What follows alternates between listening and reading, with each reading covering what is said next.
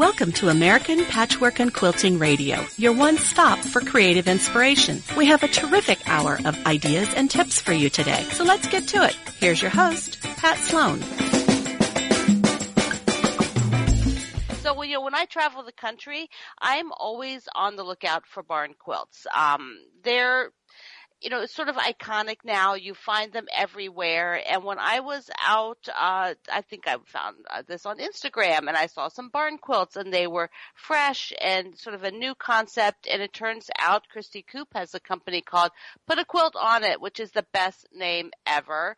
And I had to find out how she does all this. So, Christy, thank you for being here. Thank you for having me. I'm very excited to be talking with you. This is such a fun thing to have a little bit more fresh, more like a little bit more modern looking barn quilts or contemporary barn quilts. But are you a quilt maker or do you just do these?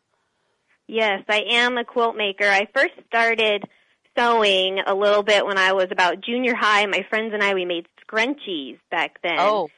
And so my very first quilt, we used the scraps from those scrunchies. And, there were knits and cottons, and we just put it all together and made my first quilt back then. So when did you first see a barn quilt? What part of the world do you live in? I am outside of Sacramento. I live in a small suburb, and I think the first time I ever heard about barn quilts was probably on Pinterest. So that was the first time I, saw them online, and then actually in person, we were on vacation on the Oregon coast a few years, and around Tillamook, Oregon, we drove around and actually got to see a few. So that was the first time I saw them somewhere else. And then just in the last couple of years, my family and I, we moved to a more rural community outside Sacramento, and we actually live on a barn quilt trail now. So I see about 3 or 4 every day just driving around my house. That's just like heaven for a quilter. It is. Yeah, that's how we knew. We need to live here. Yes. Oh, that was the sign. Give us a sign. There's a barn quilt. Okay, yep. Bye. So what made you think about starting this business to have these, to make and sell barn quilts? I mean, have you always wanted your own business? That's interesting. I graduated college, started working, and then, was really grinding it out for a long time. And then when I had my son about 5 years ago, we made the decision that I was going to stay at home with him. And then, after getting a taste of being at home full time, that was when I realized, I want to be my own boss. I want to do things sort of on my own. So I think that was always in the back of my mind. And then actually, so it was about last Christmas time, I was driving around, in our rural area on the barn quilt trail, and I was looking at the barn quilts, and I was thinking about Christmas. And then all of a sudden, this light bulb went off, and I thought about this company that my aunt and uncle started about 10 years ago, almost 10 years ago, and it's Outdoor Nativity Store. So when I came home, I saw these outdoor nativities that they had made, and I was just thinking about barn quilts, and I thought we could put these two things together. We can make, these barn quilts that we can put outside. They're going to be outside through wind and rain and snow and whatever, nature can throw at them, and do sort of a similar idea to what they were doing and the way that they were making these outdoor nativities. That is just the coolest thing. When you told me about that, I just thought, wow, you saw something that your family was already doing and thought up a new idea for it. Now tell me about this material, because I have one and I wrote about it and I just love them, and I've given them as gifts, and but they're very lightweight and they're different. They're not heavy wood that you're painting. It's a totally different process. It is. And, a few years ago, before we had this idea, I had my husband paint some barn blocks on wood for me, because I just, I couldn't do it. I don't have the the steady hand and the patience to do that. So I know it's really hard work, to come up with ideas and paint them on wood. So what we use is PVC sheets. So they're white and they're plastic, but they're not this flimsy, flexible plastic. They're very sturdy. They're 10 millimeters thick. Mm-hmm. And like you said, they're very lightweight too. So right, and they're very good.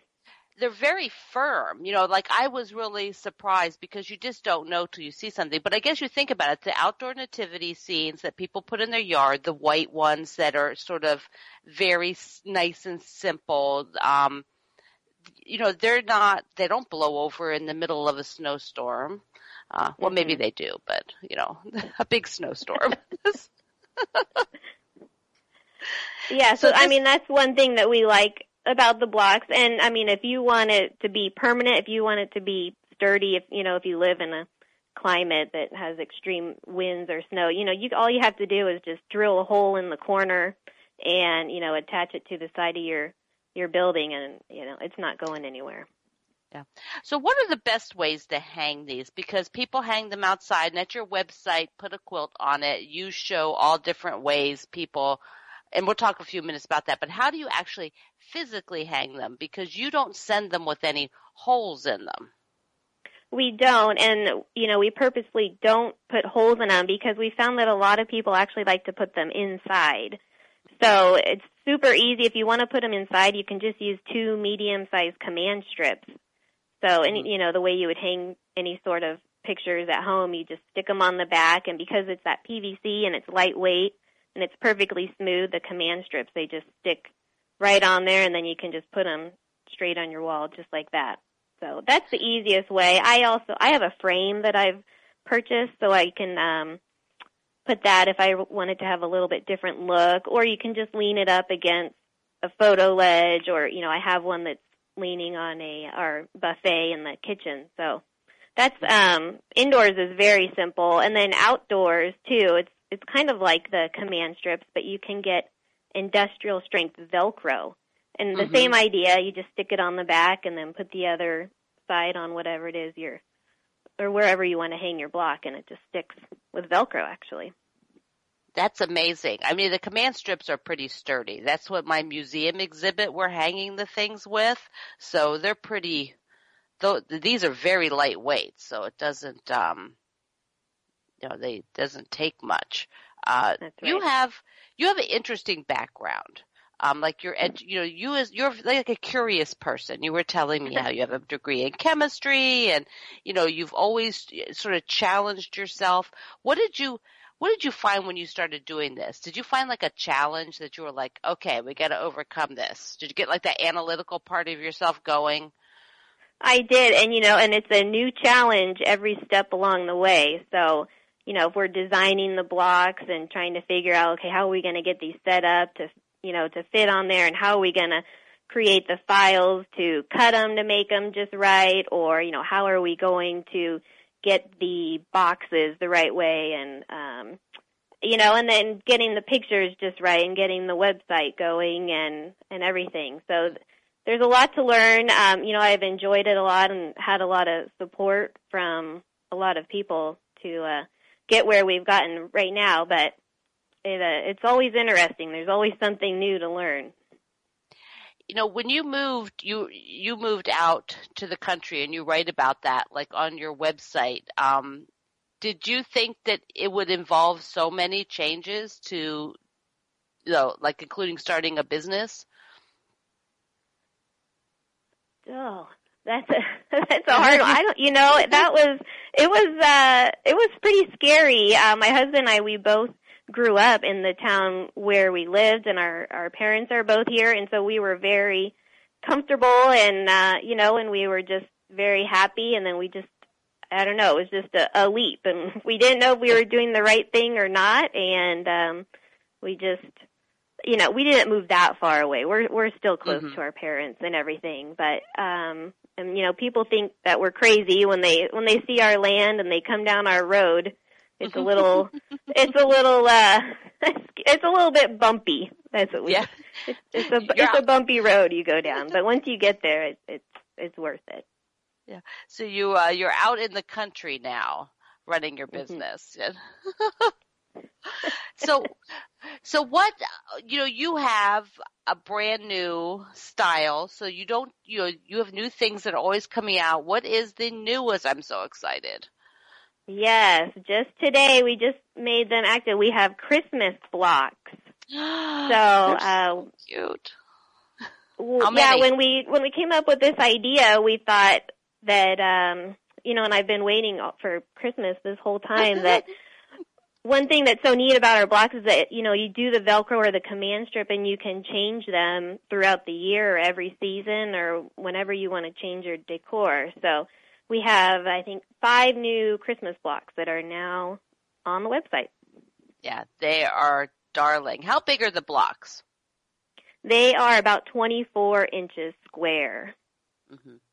So you have pictures. We have about a minute, Christy. You have pictures of people with them on the sides of buildings. I have mine on my fence, on the front door. Where do you put them inside? Or where have you seen them inside? Inside, I have one. The one that we call Playroom is actually in our room that is our playroom where all the kids' toys are, and that's where I sew as well. And then, I think they look great in kids' rooms. And then I have one in my kitchen, so I have, my fall pumpkins are out, and then I have our new maple syrup, maple leaf design also in our kitchen right now. Perfect.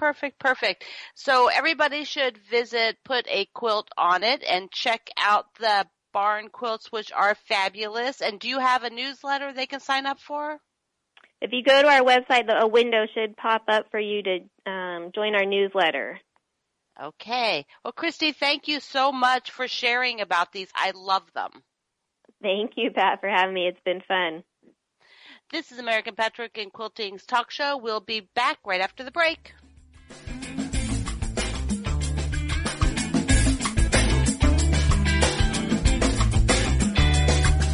Choose from more than 100 of your favorite patterns from American Patchwork and Quilting, Quilts and More, and Quilt Sampler, all available online. Buy downloadable patterns today at apqshop.com. Join the 1 Million Pillowcase Challenge in March for the ultimate pillowcase competition. Gather a team and compete in one of 2 categories during the month of March to make pillowcases, earn points, and maybe be crowned the ultimate pillowcase champion. The top 3 teams in each category will be awarded cash prizes. Even if you're not forming a team, you can watch all the action with weekly voting and daily prizes. Visit allpeoplequilt.com/pillowcase madness for more information. Quilt along with us in 2017. Join our 4th annual Quilt Along by stitching a wall hanging, a throw, or a 1-block table topper, or all 3 projects. Visit allpeoplequilt.com/quiltalong for a list of participating bloggers and designers and to see photos of what staff members and other readers are sewing. Share your photos on social media by using the hashtag APQQuiltalong to join the fun.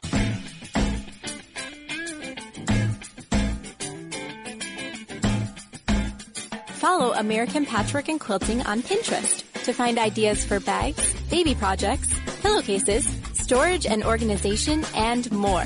Visit pinterest.com/APQ magazine to join the fun. Welcome back to American Patchwork and Quilting's talk show. I'm Pat Sloan, and we are going to talk about scrappy type of quilts and block of the months and marrying those 2 things together and maybe sprinkling in a few words on top of it all. And if you don't know who I'm talking about yet, you will after this. Sherry Noel is here, and we're going to just talk about her. I think it's a unique style. It's a very her style. And when you see her work, you're going to go, yep, that's Sherry's. So thank you for being here, Sherry. Thank you for having me, Pat, and thanks for the nice intro. I love your quilts. They are just, and they're not just one style. I think that's what's so interesting about your work. How do you describe your work, you yourself? Well, it is kind of funny. I mean, I tend to think of it as, scrappy. I like to use a lot of modern fabrics, but I do tend to sort of gravitate to a few different styles. I obviously do have a lot of Block of the Month quilts, but I like Scandinavian, themed quilts. I like some Southwestern style quilts. So I'm kind of all over the place, but I kind of bring it together, I think, with my color, I guess. Mm-hmm. And also you applique, and like me, anybody that appliques, your hand is on your artwork, and so it's very distinctive. People are always able to go, like, open a magazine and go, yep, that's hers. Now tell me about the name of your company, because your company name is another person's name. It's not you. Yeah, I know, and it is a little confusing at times, but Rebecca May is actually the two middle names of my daughters. And when I, named it, it was actually way back, and I started, I've always been a quilter, but I was doing some craft fairs and making a lot of wool mittens from sweaters, which was actually my first pattern. Mm-hmm. And I just came up with it. I just needed a name, and then it just kind of, stuck. And I just kept it, and that's where how it got from. there. Yeah. Well, you do have your name in your logo more prominent, so that that is nice. Yes. So a lot of people, Go ahead. Let's talk about your Block of the Months. Like, how did you? Did you decide this is what I'm going to have as my business, or did you start doing something and it evolved? I really just started doing something. I, kind of a light bulb went off, and I thought, well, why am I not doing quilts? And I started my Scrap Happy sampler in, I think it was 2013. Mm-hmm. And it just kind of took off, and I had so much fun with it on my blog and,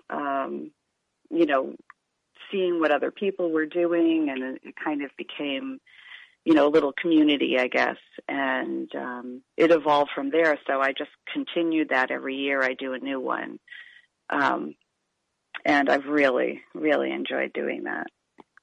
So for yours, people purchase this and then they know in advance, like, how much fabric and things like that? Sometimes, yes. And sometimes I've done it just working from stash. So it sort of depends on the program. Mm-hmm. Now tell me a bit about the Dear Daughter, because I think that's the one that really, at least for me personally, I like to look at that and thought, this is the coolest thing. I love the whole concept of it with the words and the sayings. Thank you. So that was my Block of the Month for last year. And how it worked is I designed it as chapters. So each month a new chapter came out. Oh. And a chapter is like some, a little saying, but it's surrounded by blocks. So it's almost a mini quilt. And so every month a chapter would come out, and we'd sort of add on to it each month and work our way around the quilt. And there's a lot of applique. Some of it is fusible. Some of it is needle turn. But you can kind of use whatever style you like. And anyway, there are 43 blocks included, and a lot of shops are running it this year. And I'm actually kind of excited because I've just worked out something with a laser cut company to kit all the letters for those people who are maybe a little more intimidated by it. It's not really as difficult. It's not difficult at all, actually. It's just a little time consuming. Yeah. Some of them are narrow. They're a narrow font that you drew with. And if people aren't used to that, the laser cut is nice. Like, I love the pattern. The pattern also includes like a techniques booklet that kind of walks you through all of that stuff. And I'm very visual, so there's a lot of graphics and to follow. So it's doable. Yeah. It's doable, and everybody can see the quilt at your site. I mean, I just love it. I don't have children myself, but I have lots of nieces and nephews, and so just the concept of the sayings, grow one wild and precious life, choose happiness, all of that is it just is really sentimental, and I like it. I like it a lot. So it's very scrappy. And so I wanted to talk to you about scrap quilts. How do you approach, give me a couple of tips about how to pull your fabric together in order to build a scrap quilt that looks good. Because you know how that is. If you're not careful, it can be all over the place. Yeah, I love choosing fabric, and I know a lot of people are very intimidated by it. But I would say, first, you really want to set yourself up for success. You want to, go through your stash. I have mine organized by color, so I know what I have, and it's right there in front of me, and I can find what I need pretty quickly. And I know a lot of people say this, but a design board or a design wall is really great for auditioning colors. So when I was working on this quilt, of course, I was a little ahead of everybody else. And I would, finish one chapter, and then I'd kind of just I'd cut a few things, put them on the wall, and I just let them, be there for a few days.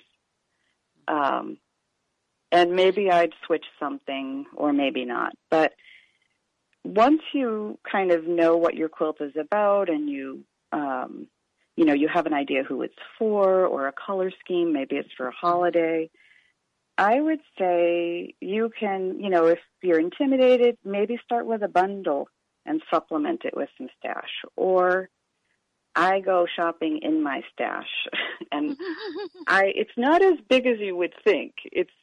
But, you can make a lot with it. It goes a long way. And I tend to, I pick a small, medium, and a large print. I like geometric shapes. I like,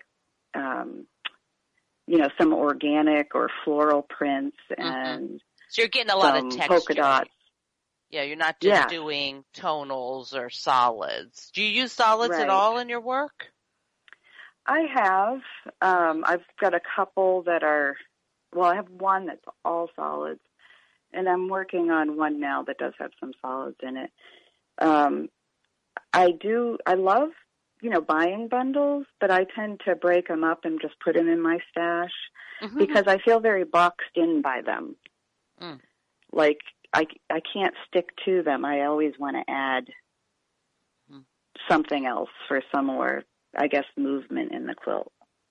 So if you've got your scrap quilt and it's maybe it's in progress, you've got a bit of it going already. It's not like just starting, and you're looking at it and you're thinking it's not cohesive. It's not. It's not what I want. It's not sticking together.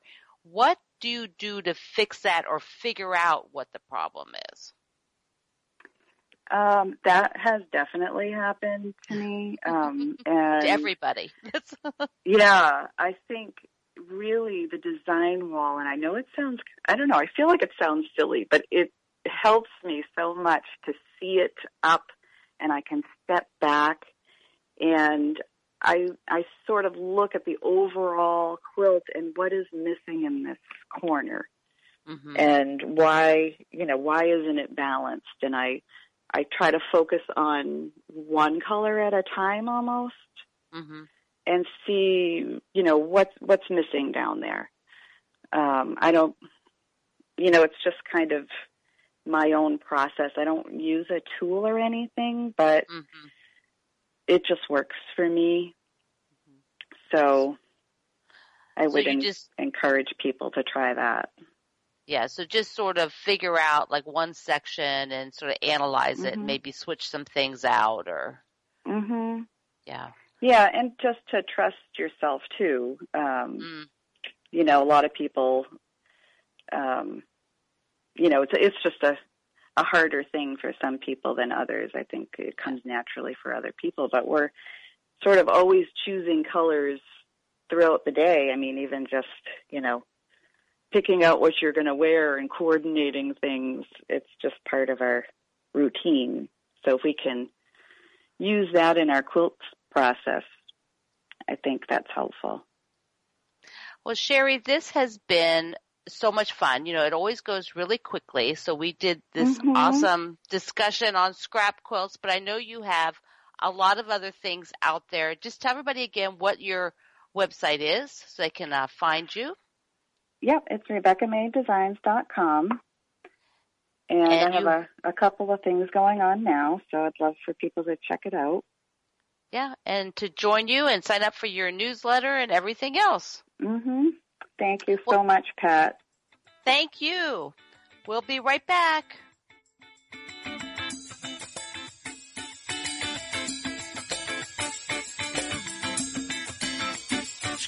Boost your sewing skills from start to finish with daily tips from the editors of American Patchwork and Quilting. Visit tips.allpeoplequilt.com for inspiration.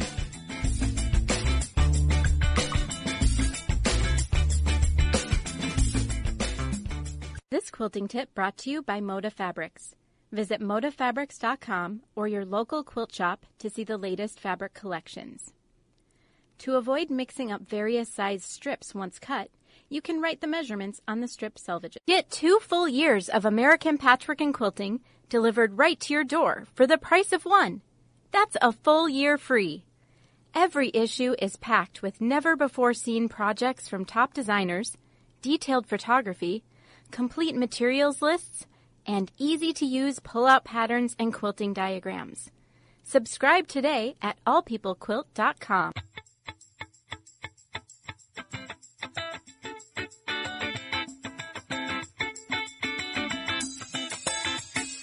Take an ultimate shop-hop tour of 11 top quilt shops. You'll find them all in the current issue of Quilt Sampler, available now at your local quilt shop or on newsstands. Welcome back to American Patchwork and Quilting's talk show. I'm Pat Sloan, and it's always fun to meet new people via the show. And my next guest is Audrey Wright, and her pattern company is called Legacy Patterns. I bet that you have a few of her patterns in your collection, and once we talk about that, you're going to go, "Oh, that's who this is." So, Audrey, thank you for being here. Hi, Pat. You know, I'm always curious, you know, how long or, you know, you've been in the business a long time. You've done a lot of different things. When did you actually start sewing? Well, actually, I started sewing at about the age of 7. My mom was ill with cancer, and she knew that she wouldn't be around to you know, teach us things later. So my sister and I were actually kind of took crash courses in sewing and knitting and crocheting and embroidery and kind of a lot of little things when we were pretty young. And I think that really instilled a love of fabric and fibers in me. And, you know, growing up, of course, home ec was always a big class for me. So. Yeah. And do you have anything of your mother's? Were you able to keep anything? Yes, actually, I have. I don't know if it was knitted or crocheted, a baby bonnet that survived. And she made matching dresses. My sister and I were only 13 months apart. So we both have several dresses and 2 wool coats, actually. Mine, I can't remember who had the red one and who had the green one, but they were made when we were pretty young. And so we do have a few pieces that she did, yeah. Oh, that's nice. That's very special. Good to have them. Do you have daughters? I do. I have one daughter. She's 34, so she's all grown up. She's actually getting married, so we're in the middle of wedding planning, which has been entertaining. And I have one son and 4 grandchildren. So there you go. Well, a big group. So I wanted to to sort of talk a little bit about the things that you've done, because it's varied and we can't, learn it all in 12 minutes. But, Sure. At one point you owned a quilt shop, and that was a while ago now. So what do you see as different in the industry, like all this time from when you started? Oh boy, there's been such a huge change. Back when we had the store, you couldn't even sell a kit, and today that's pretty much a part of the industry. The pre-cuts have changed everything drastically, and I think it took me a while to get on that bandwagon, but it is one that I definitely endorse now after all the time saving that the pre-cuts do. I think the internet, of course, has changed a lot of things. I do appreciate the fact that there's, the YouTube videos and all the designers are doing their videos, but I still feel like we've lost a lot of stores over the years, and I still feel like the hands-on education is something that we need to bring back. And so I'm kind of toying with the idea of doing that. Yeah. In-person, I travel and teach, so, in-person classes are really a different experience because you get to ask, your immediate questions. What you have one pattern that a lot of people own. Tell me about it and why it happened, and did it surprise you? It surprised me completely. It still to this day completely surprises me. It's called the potato bag pattern, and it's the round version. There are a couple other patterns out there, but they're square. I had a sales rep that worked for us when we had our wholesale company, and he called me and said, I have to have a pattern to sell this potato fabric from RJR. And I said, are you serious? And he's like, yeah, market. We were like a week from market, crunch time. And I was like, oh, okay, fine. So I started playing with it, and we went to market with a potato bag pattern, and he drug everybody over there to see it, and one thing led to another, and it just exploded. And we're still shipping potato bag patterns. And so this has been over 10 years ago, probably. Yeah, it's crazy. Do they still print the fabric that looks like potatoes? RJR, I believe, still does the potato fabric. We did actually we have 4 patterns that you use the microwave with, and I think they still do the potato fabric. I'm not sure about the other ones. We had a corn bag, and we have a bread steamer, and we have a tortilla chip steamer. Which we still ship all of them. Oh, it just cracks me up because, yes, when that came out, there was the big thing. Do you remember this, Audrey? I'm sure you do, about the batting. Like whether yes. You could, yes. And our pattern actually came out before they created the tater batting. And I think that's kind of where it fell in with that. And apparently now I keep hearing Wrap and Zap about the batting. So there is another product out there. So I haven't used it. For the people who don't realize it, regular batting has stuff in it that sometimes would not be good to put in the microwave. And so they had to create a batting that was very clean that can be used in the microwave. So and also the thread one. I have a lot of people will contact me about, it burned around the edges. And I said, did you use the poly-wrapped cotton? And they go, I think I did. Yes. So we have to be really cautious about the 100% cotton, yes. Yep. So one of your many hats that you've worn is as a fabric designer, and that's what you're doing now is you're designing fabrics with RJR, and then you write patterns that sort of showcase other things. Tell me a little bit about what you're doing there. What part of it you love? What's current? Well, like I said, we started working with RJR when we got the potato bag thing going. So we've had a working relationship for quite a while, and we started, I say we, my daughter was my partner for 10 years, and she's not now, but I still say we all the time. We started with them doing, using other designers' fabrics and doing our patterns, and it kind of evolved into the fabric design because I'm a big collector of vintage fabrics from the 1800s, and they were looking for a designer when Thimbleberries was retiring, and so that niche was kind of empty at RJR, and we stepped into it and been working with them ever since. So are you taking your vintage collection and sort of reproducing it or changing it somewhat? How does it work for your fabric? Well, I do use, for inspiration, I do use a lot of vintage fabrics. A lot of times we tweak a scale, or we definitely tweak colors. Sometimes we'll eliminate a motif or add a motif. So there is a lot of changes for most of them. It kind of depends on the line. Like the one that's coming out, that I've been working on, that's coming out next year, we are actually being very authentic with it. And so it just depends on what my design ideas are that go with the quilt design, or the block of the month that we're working on that goes with it. So it's kind of just a work in progress. Are you designing your patterns to be just to use your fabric now, or are you still doing, because you have lots of styles of patterns. You have like pot holders that have owls on them, which are contemporary fabric. So you have a wide variety of things. What are you normally now doing? I still do a little bit of everything. I've kind of stepped back a little bit from some of the, what I call functional patterns, which are like the pot holders and the casserole carriers. And we have a core group that we did early on that are still great sellers.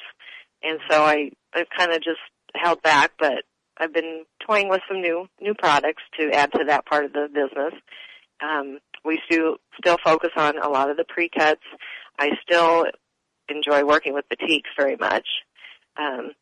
So at this point, yes, I do design specifically for my fabric, but I also am drawn to a lot of the other fabrics out there. I feel like fabric talks to me, and only quilters can understand that. Yes, exactly. Fabric does talk to us. It does. And sometimes you just have to design something to show it off or to use it. Yes, definitely. We all know, samples sell. That's been true for many, many years. Yeah, but even just as a quilt maker yourself, I mean, don't you just see something, you're like, I just need to sew something with that. I need to show it off. Yeah, most of those just end up in my collection just because I'm so busy with the business that I don't really have a lot of time to do fun sewing. My goal this year is to make a quilt for each of my grandchildren. I've got one down, one half done, and then the other two are on the drawing table. So, and tell me no more grandchildren until you get them all done. So you don't want. Yeah, I think this is probably the end of the line anyway. So I don't think I'm going to have to worry about that too much. But yeah. So, stepping back to the thought about doing in-person teaching, what would you, if you had a perfect world, you could just do what you wanted with teaching, what would you do? As far as subject matter, or just how would you format it? What do you see as what you would like to see? What do you see as missing? I think just being face-to-face contact. I'm on several Facebook pages, and I see a lot of need for, especially if we want to bring new people into the industry, we really need to be able to reach out and, demos, workshops. I used to travel coast to coast and do vended quilt shows, and, we demoed all the time, and it's just, people are hungry for it. But they need to see it, they need to touch it. We're all tactile with fabric, and we all need to pet it. So I think it's important for new quilters, especially coming into the industry, to request that and to kind of require that, because I think that's where a lot of that need is going to come from. Mm-hmm. We just did a show in Colorado last weekend, and I'm shocked at the beginning quilters that we met. I'm just thrilled. And a lot of them are baby boomers, I have to admit, which we've kind of been following that.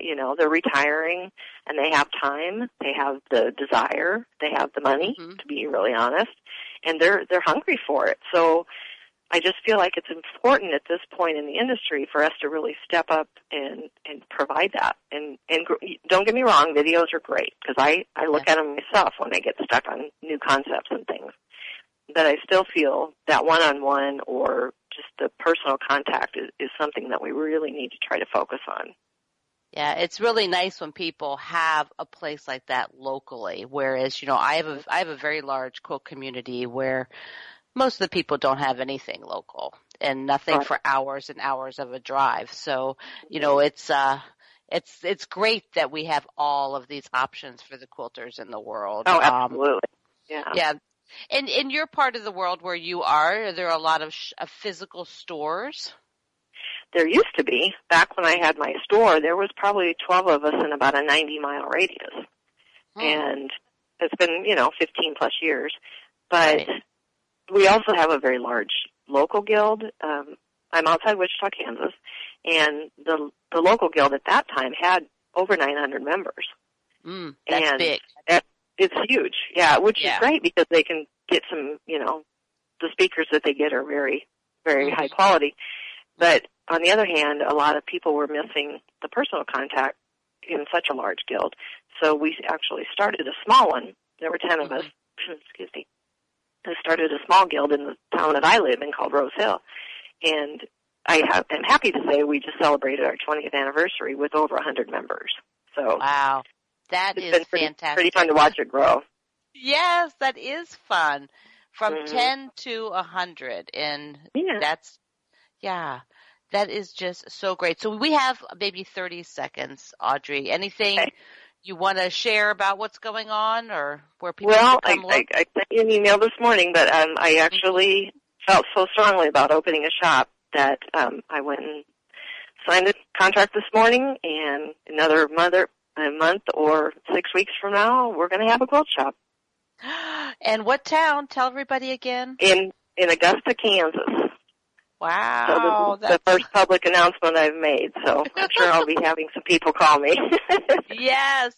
And they're going to tell you they need all those classes you just talked about. Yes, and we definitely will be having them. Yeah. Oh, Audrey, that is so exciting. I'm thrilled to hear it and so glad to get to talk to you today. Thank you. Well, I appreciate it, Pat. It's been fun. Yeah, and everybody can visit Legacy Patterns and find out more, and it's called MakingALegacy.com. Current issue of Quilts and More magazine at your local quilt shop or on newsstands. Join American Patchwork and Quilting on Facebook for daily quilting inspiration, tips, giveaways, and more. Find us at facebook.com/APQ Magazine. This quilting tip brought to you by Moda Fabrics. Visit modafabrics.com or your local quilt shop to see the latest fabric collections. Press and seal can be used to hold pieced units in place before sewing together.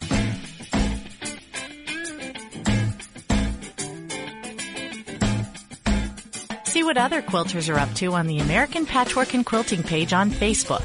Simply go to facebook.com and search for APQ Magazine.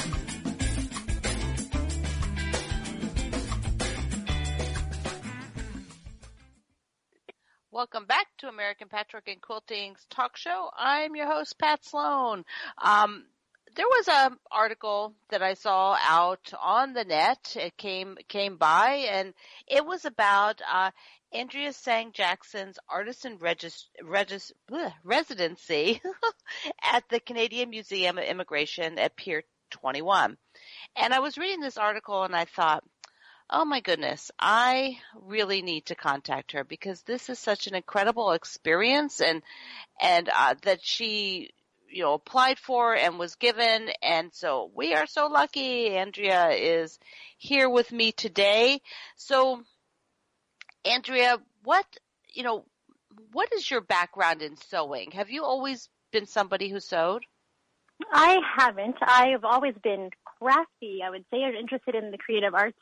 But I was not a quilter until I was pregnant with my first son, which was when I was 28. And so it came quite late. I had a sewing machine before that, but I made some bags. I never followed a pattern. I always tried to figure some things out on my own. But really the sewing happened when the quilt started. Did you have quilters around you, or did you have to go find them? I did not have quilters around me. I did not meet a quilter until I was married, actually. My mother-in-law's neighbor is an avid piecer. She doesn't like quilting as much as piecing. But when I had my first son, I was, it piqued my interest, and I was like, well, sewing clothes didn't really appeal to me. I was worried about fitting them right and things like that. But the quilting really appealed to me, the graphic quality and the possibilities as a designer really became interesting to me. My mother was a sewist. She sewed dresses for my sister and I, but she didn't really make clothes for herself, or she never quilted that I knew of until recently, actually. She didn't quilt when I was a kid. Yeah. Well, one of the things about your work is I love a couple of things, Andrea. It's very thoughtful, and just reading your different articles, you have there's like a lot of meaning. And so for me, when I read that sort of after I found out you'd done this residency thing, I thought, oh, this, it's kind of when you create with some purpose. Is that how you've done a lot of things? Yeah, I think that as a mother of two young children, you don't have a lot of time. So the time that I did want to put into my sewing, I really wanted it to be meaningful and purposeful. My training in architecture really pounded into me the importance of having a concept when you're endeavoring into a creative pursuit. And so that kind of translated into my quilting. And so every piece, although I don't think I have a signature style really, the meaning is really the central part of what my work is about. So let's talk about this opportunity you had, because I'm just jealous, to tell you. I'm like, oh my goodness, how exciting. What did they do? I understood they did a call for entries to do this residency. What were the requirements? Well, there's a temporary exhibit every year at the Canadian Museum of Immigration at Pier 21, which is one of the national museums in Canada that's not inside the National Capital Region. So it's here on the East Coast, and it's actually the site of where many, many, many thousands of immigrants came through on a boat from Europe to become Canadians. And so I love museums, always have loved museums and have worked in museums. And so I followed their newsletter, and I saw a call for submissions in response to a temporary exhibit that was going up about Canada Day 1. So what it was like for various people to come and just arrive in Canada for the first time, leaving whatever their story was behind and just starting fresh and starting new. So there's a book called Selena and the Bear Paw Quilt, which is by an American author, actually, Barbara Smucker. And it's a children's story book about a little girl who has to leave her Mennonite community during the Civil War because they're pacifists. So she actually moves to Canada. She's an immigrant to Canada, but she leaves her grandmother behind. And her grandmother gives her this quilt top that's full of meaning. So it's full of all these fabrics from her family history. Like a lot of quilts do have that meaning that's just built in to the fabric. So that was kind of the starting point of this seed of the inspiration for the project that I proposed. What do people bring with them to Canada? And really, it came down to the stories that they bring. How much time were you at the museum? Was it like certain days? Was it a week? So I was there from the end of May to about now, actually. I just finished the quilt top for 16 hours, so 2 full days each week. So I met a variety of people. In May and June, it was a lot of university students that were traveling.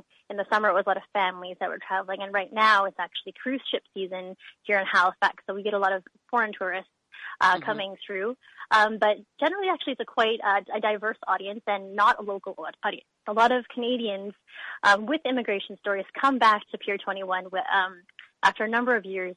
We see alumni come back who have, as children, come through Pier 21, and they come back as kind of a pilgrimage to they remember what that moment was like when they were 4 or 5 coming off a boat and just arriving in Canada for the first time.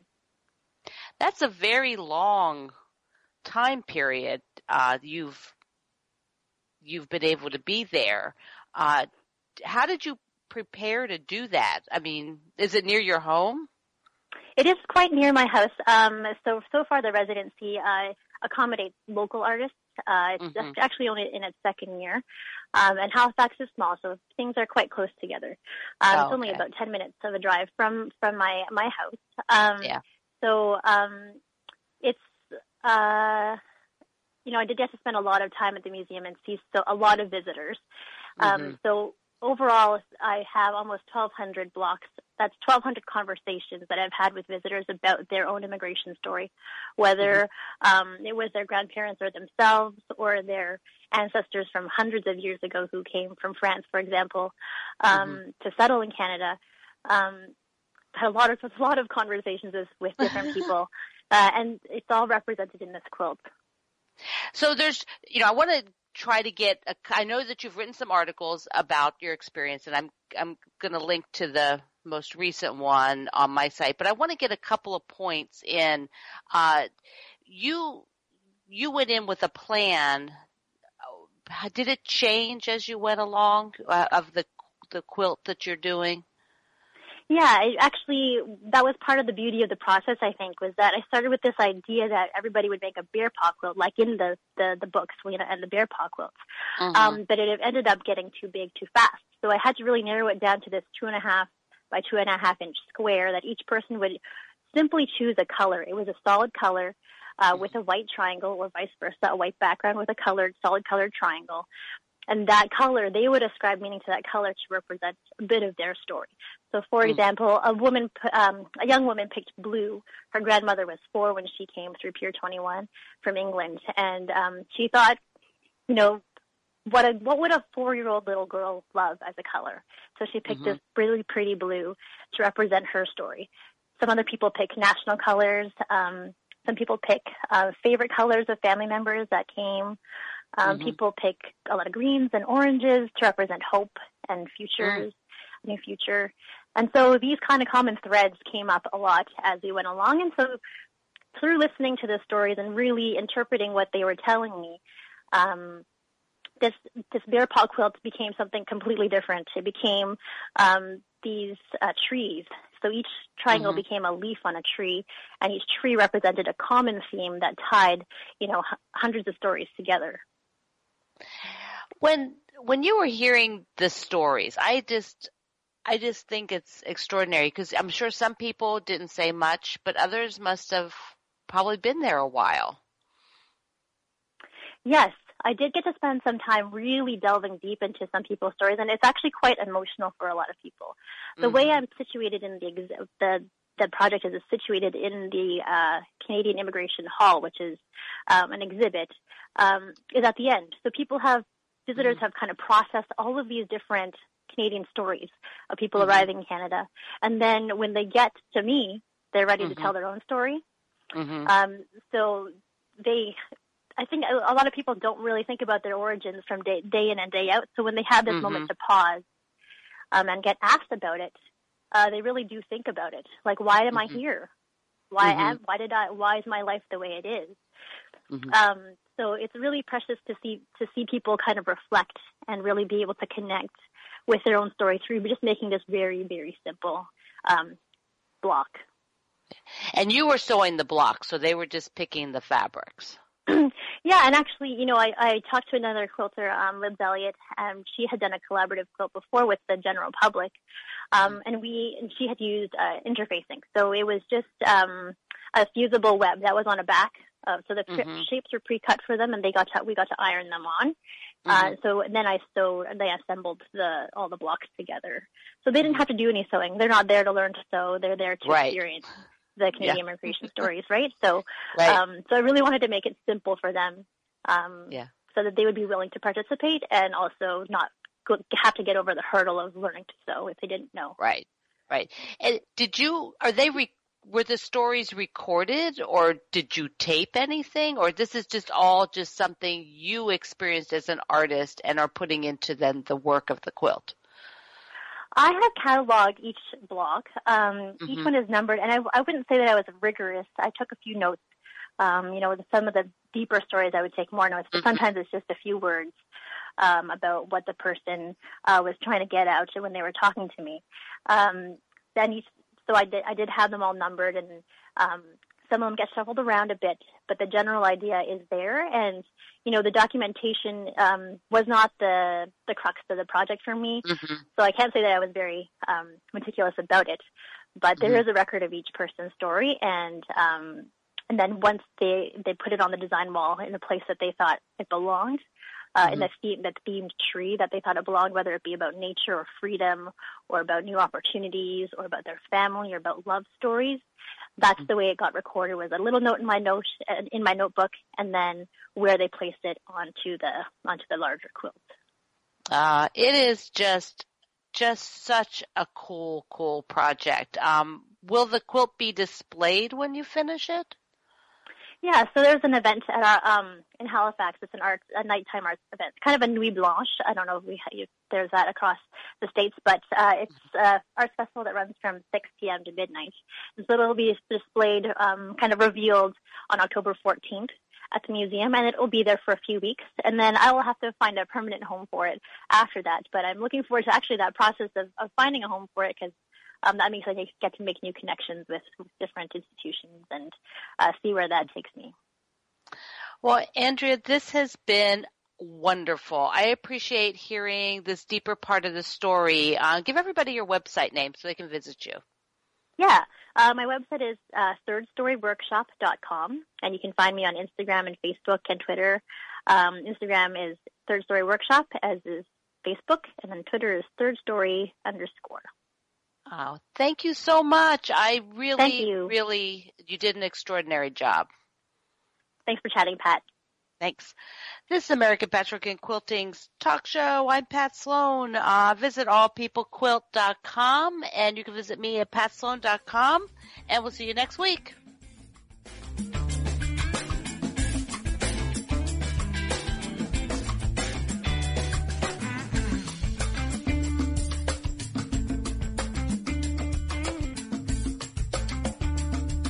Remember to visit allpeoplequilt.com for more information on topics from today's show, as well as how-to videos, free printable patterns, and additional tips and techniques. Thanks for listening.